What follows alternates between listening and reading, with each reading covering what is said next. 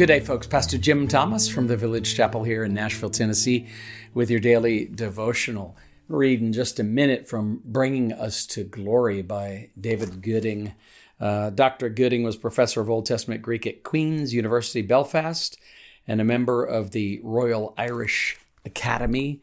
And I have really enjoyed this 365 daily readings for the Christian journey. He's going to reference Luke chapter 9 in that reading. And so I thought I'd read the passage for us.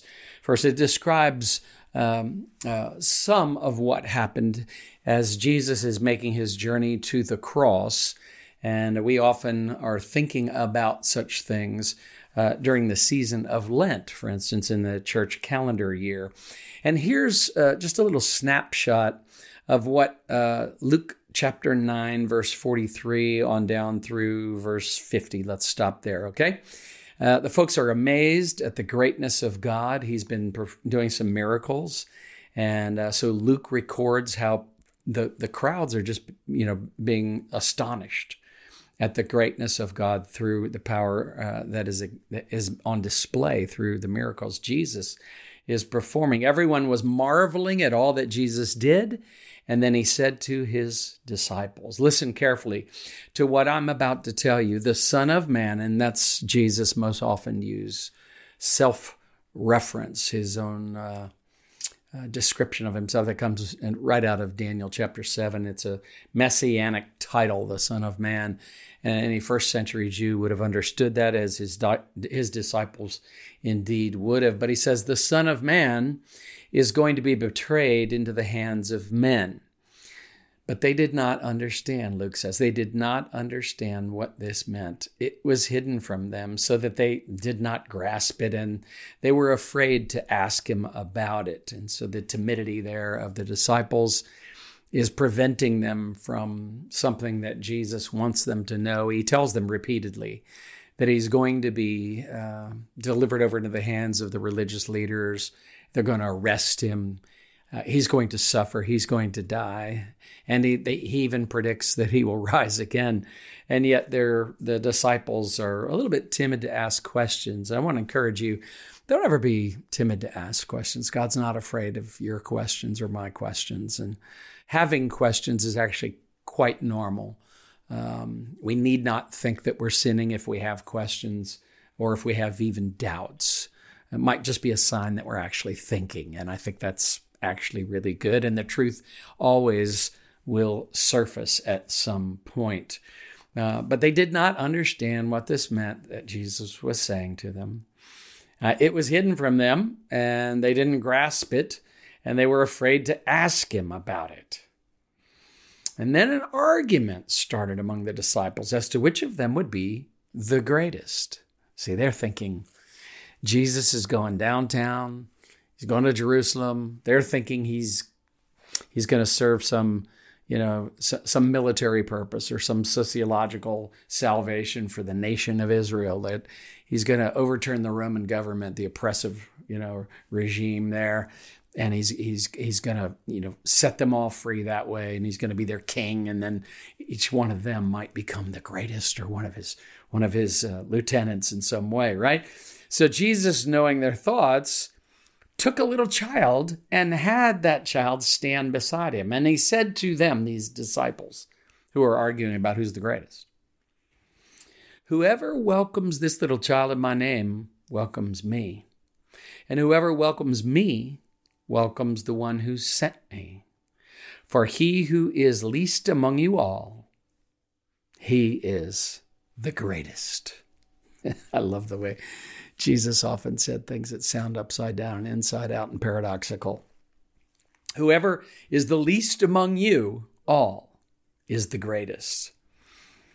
Master, said John, he's one of the disciples, obviously, we saw a man driving out demons in your name, and we tried to stop him because he is not one of us. And Jesus said, do not stop him, for whoever is not against you is for you. All right, so that's from Luke chapter 9, verses 43 to 50. Let's see what Dr. David Gooding has to say from Bringing Us to Glory. This is really He titles this writing, The Wisdom of the Cross. The Son of Man is about to be delivered into the hands of men, verse 44. So Gooding says, while then everyone was still amazed at the tremendous acts of power which Christ was performing, that's in that first verse I read, verse 43, Christ impressed upon his apostles that he who was doing these powerful deeds would eventually be delivered up into the hands of men. The apostles did not understand what he said. In the first place, they did not apparently understand to what being delivered up into the hands of men referred. And they were afraid to ask. Was it because they were subconsciously afraid of what the answer might be? And then the phrase itself seemed to imply weakness and helplessness. And it probably did not make sense to them that someone who could wield the supernatural power that Christ was wielding would be delivered into the hands of men as though completely unable to save himself. Luke explains that it was not altogether their fault that they could not understand the lesson. Quote, it was concealed from them so that they should not perceive it, verse 45 says. Dr. Gooding goes on to say, when Christ was arrested, condemned, and crucified, they saw all too clearly what it meant, and saw it with shock and consternation. In a world that worshipped power, to be crucified was the extreme of disgrace and shameful weakness, and a crucified Messiah seemed an absurd contradiction in terms. Later, they came to see and admire the divine wisdom of the strategy of the cross.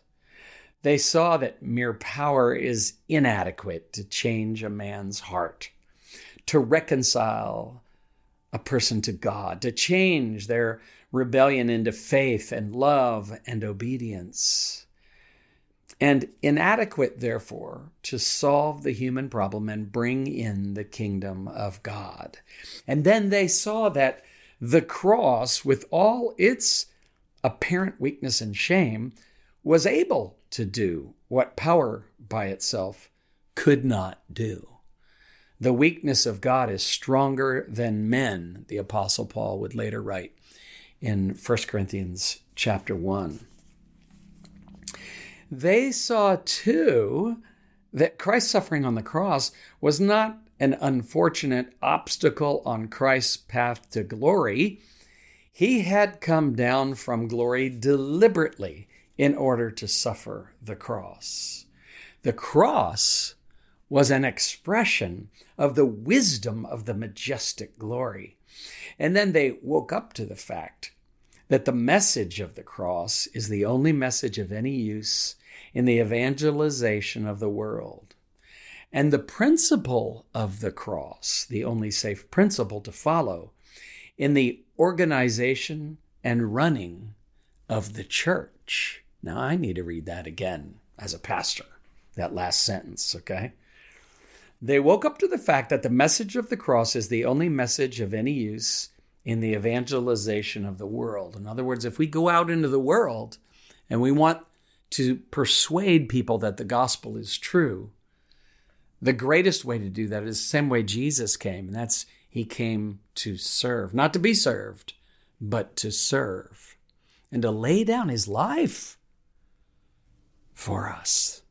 And so when we go out to share the gospel, the question behind everyone else's question when they question us about the gospel does the God that you believe in and you want to persuade me to believe in, does that God love me?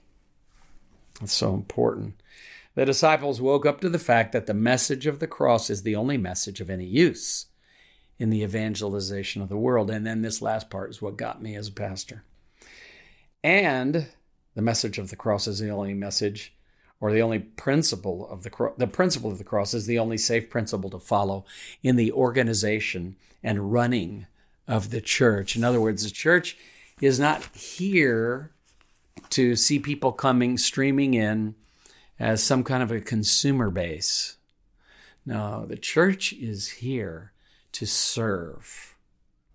We're here to serve our neighborhoods. We're here to serve our cities. We're here to serve our nation and the world, and especially all of those who don't believe yet that Jesus came to seek and to save the lost. And the best way to communicate the reality, the truth of the gospel is for the church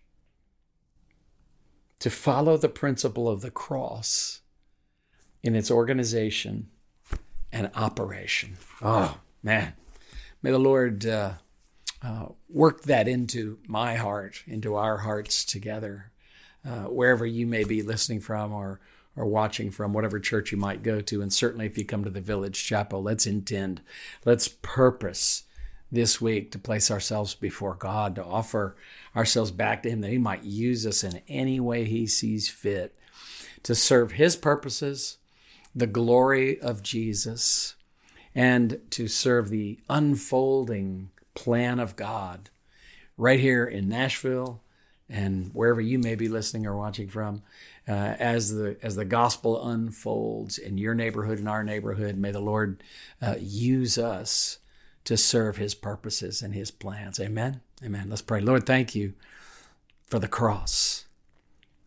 Thank you that the Christian faith doesn't use the symbol of scales, that its symbol is the cross. That we're not just struggling to balance out the scales of how many good things we've done and how many bad things No. Lord Jesus, you came, you laid down your life for us. Now, use us any way you see fit, Lord, to lay down our lives, to serve others, and to serve your purposes and your plans in the unfolding of your kingdom here on earth. We pray in Jesus' name. Amen and amen. God bless you. This podcast is a resource of the Village Chapel in Nashville, Tennessee.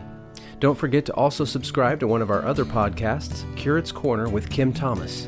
Every Friday throughout the season of Lent, join Kim as she looks at the story of Jesus' last week as told through classic art, prayers, and scriptures. You can subscribe to her podcast on all major platforms, including the Village Chapel YouTube channel, and you can find accompanying resources at lent.thevillagechapel.com. If you find this daily devotional beneficial, leave a review and share it with friends and family. For more resources or to support our ministry, visit our website, thevillagechapel.com. Artwork for this podcast by Kim Thomas, music by Phil Kagi.